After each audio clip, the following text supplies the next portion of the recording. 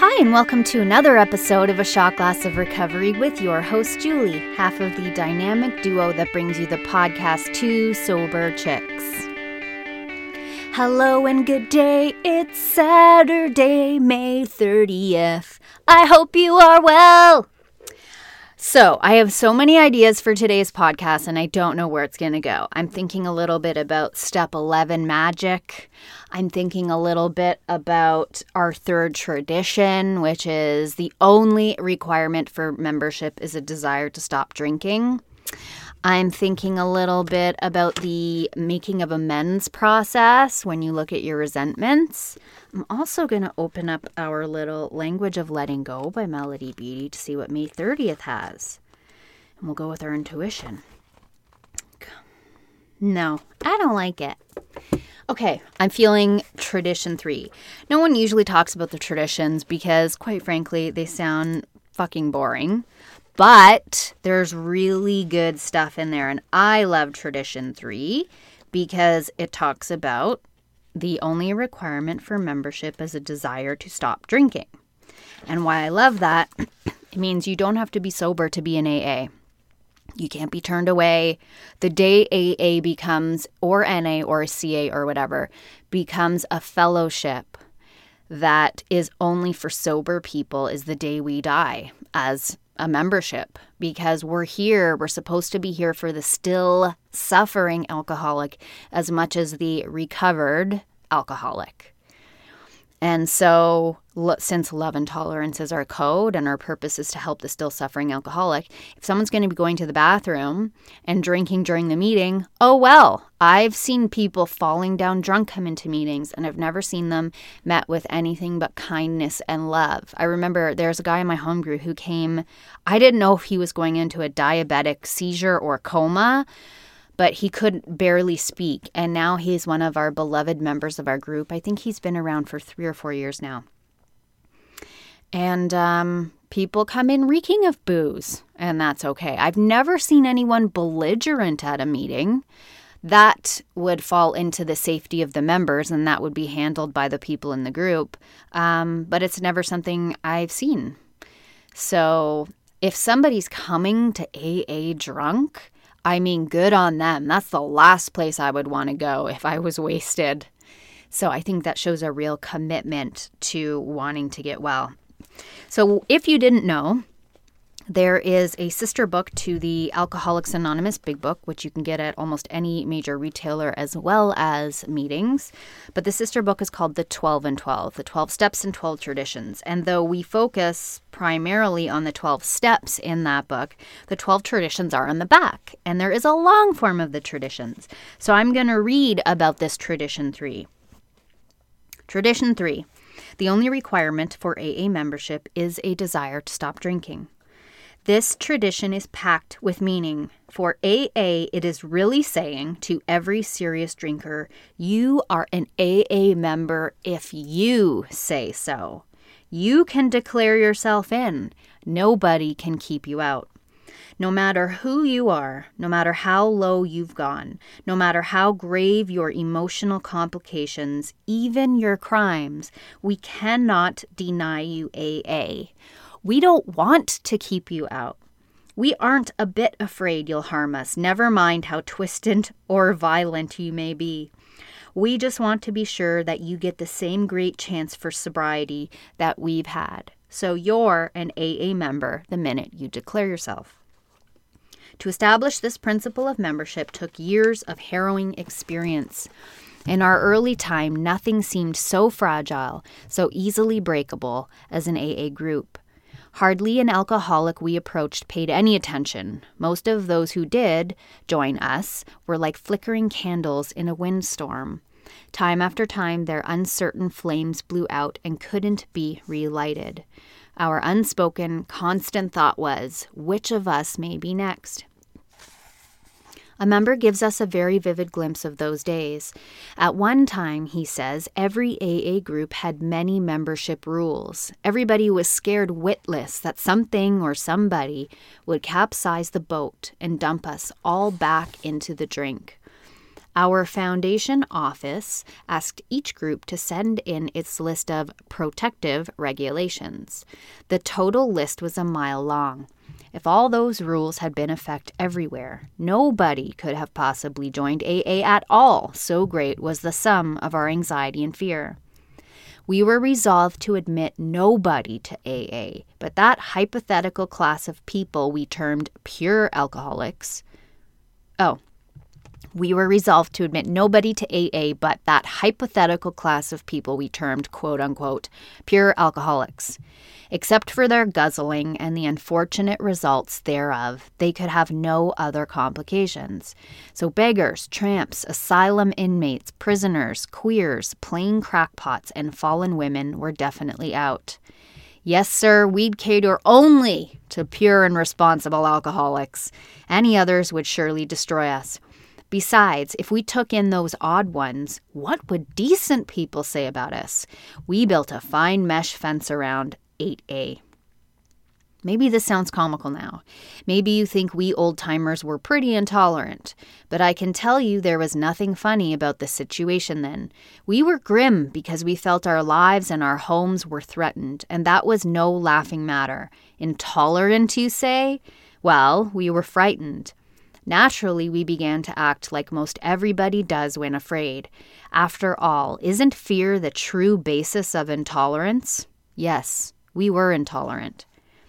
How could we then guess that all those fears were to prove groundless? How could we know that thousands of these sometimes frightening people were to make astonishing recoveries and become our greatest workers and intimate friends? Was it credible that AA was to have a divorce rate far lower than average? Could we then foresee that troublesome people were to become our principal teachers of patience and tolerance?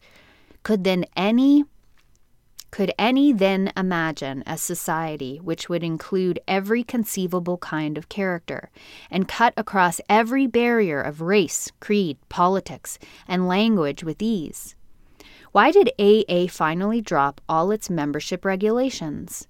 Why did we leave it to each newcomer to decide himself whether he was an alcoholic and whether he should join us? Why did we dare to say, contrary to the experience of society and government everywhere, that we would neither punish nor deprive any AA of membership, that we must never compel anyone to pay anything, believe anything, or conform to anything? The answer, now seen in Tradition 3, was simplicity itself. At last, experience taught us to take away any alcoholic's full chance, was sometimes to pronounce his death sentence, and often to condemn him to endless misery.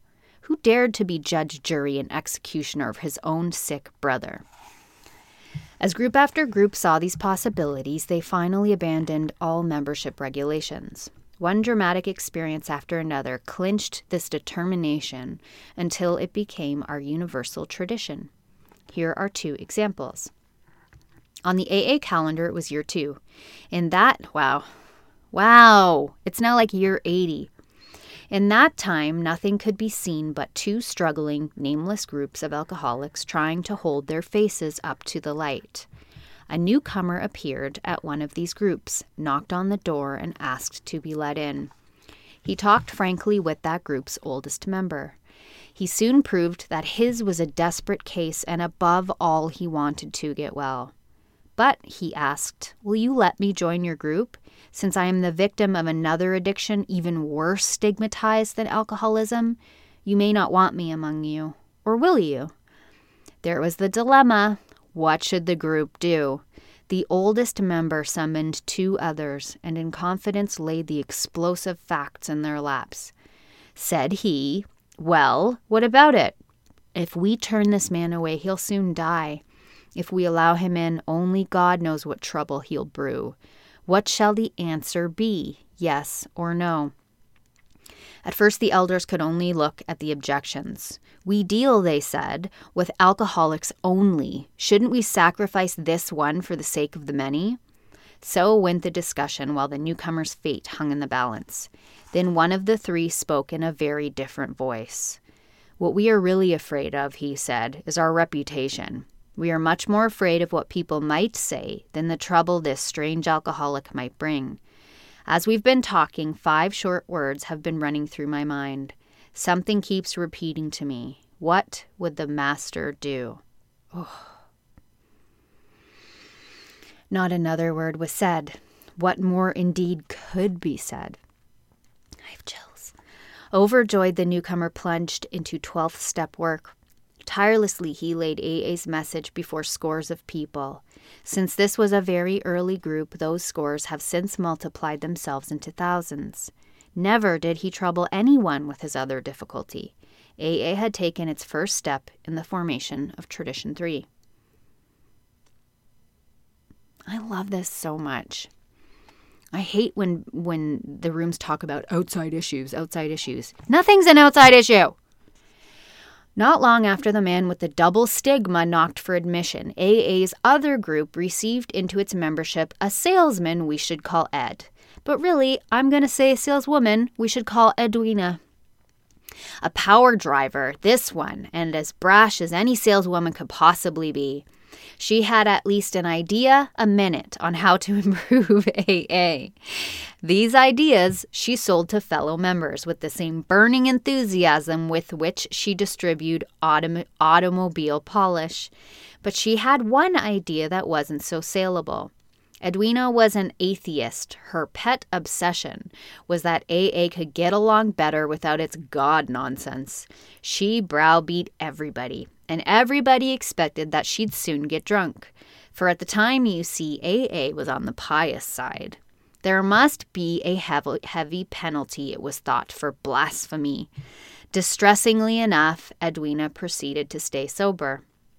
At length the time came for her to speak at a meeting. We shivered, for we knew what was coming. She paid a fine tribute to the fellowship. She told how her family had been reunited. She extolled the virtue of honesty. She recalled the joys of 12th step work, and she lowered the boom. Cried Edwina, I can't stand this God stuff. It's a lot of malarkey for weak folks. This group doesn't need it, and I won't have it. To hell with it.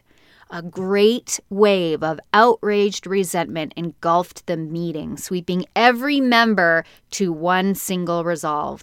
Out she goes. The elders led Edwina aside. They said firmly, You can't talk like this around here.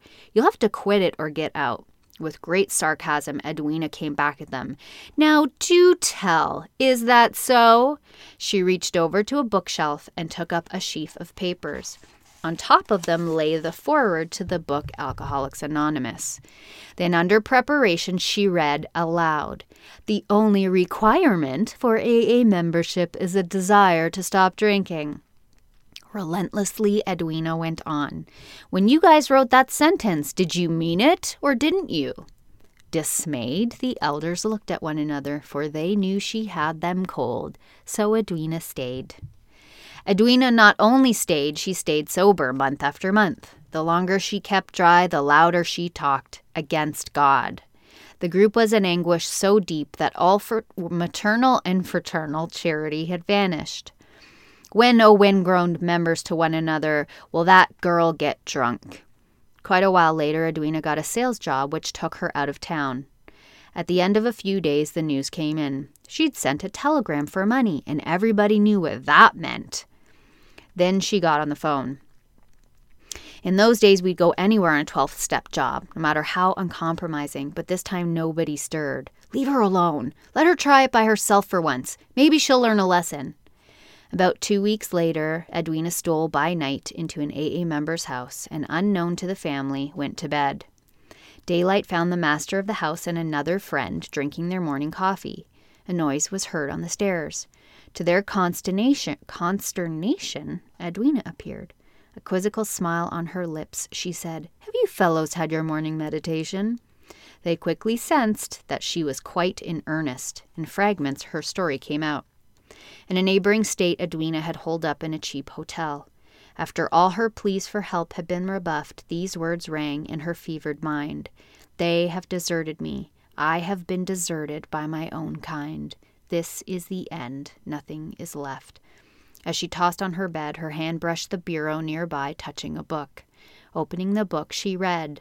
It was a Gideon Bible. Edwina never confided any more of what she saw and felt in that hotel room. It was the year 1938. She hasn't had a drink since. Nowadays, when old-timers who know Edwina foregather, they exclaim, what if we had actually succeeded in throwing Edwina out for blasphemy? What would have happened to her and all the others she later helped? So the hand of Providence early gave us a sign that any alcoholic is a member of our society when he or she says so. I realize that may have ruffled some feathers because Ed is actually a real person according to this book, but I thought it would be nice to hear from this book, since it's always male-skewed language, to hear female. And at the end of the day, it's the experience of this person matters and not the gender. So that is why I love Tradition 3. That is why I think this program is so powerful, because it doesn't matter what your, like it said, race, creed, religion, gender, sexual preference, prosperity, reputation. None of that matters. We exist as a society to help others get well because we got well against all of the odds, against all of the diagnoses, against everything. We got well. And that's why this program is a miracle, and I believe a miracle that God gave to the addict to get better.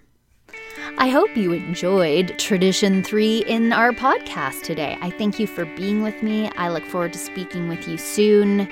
Be well, keep coming back, or just stay.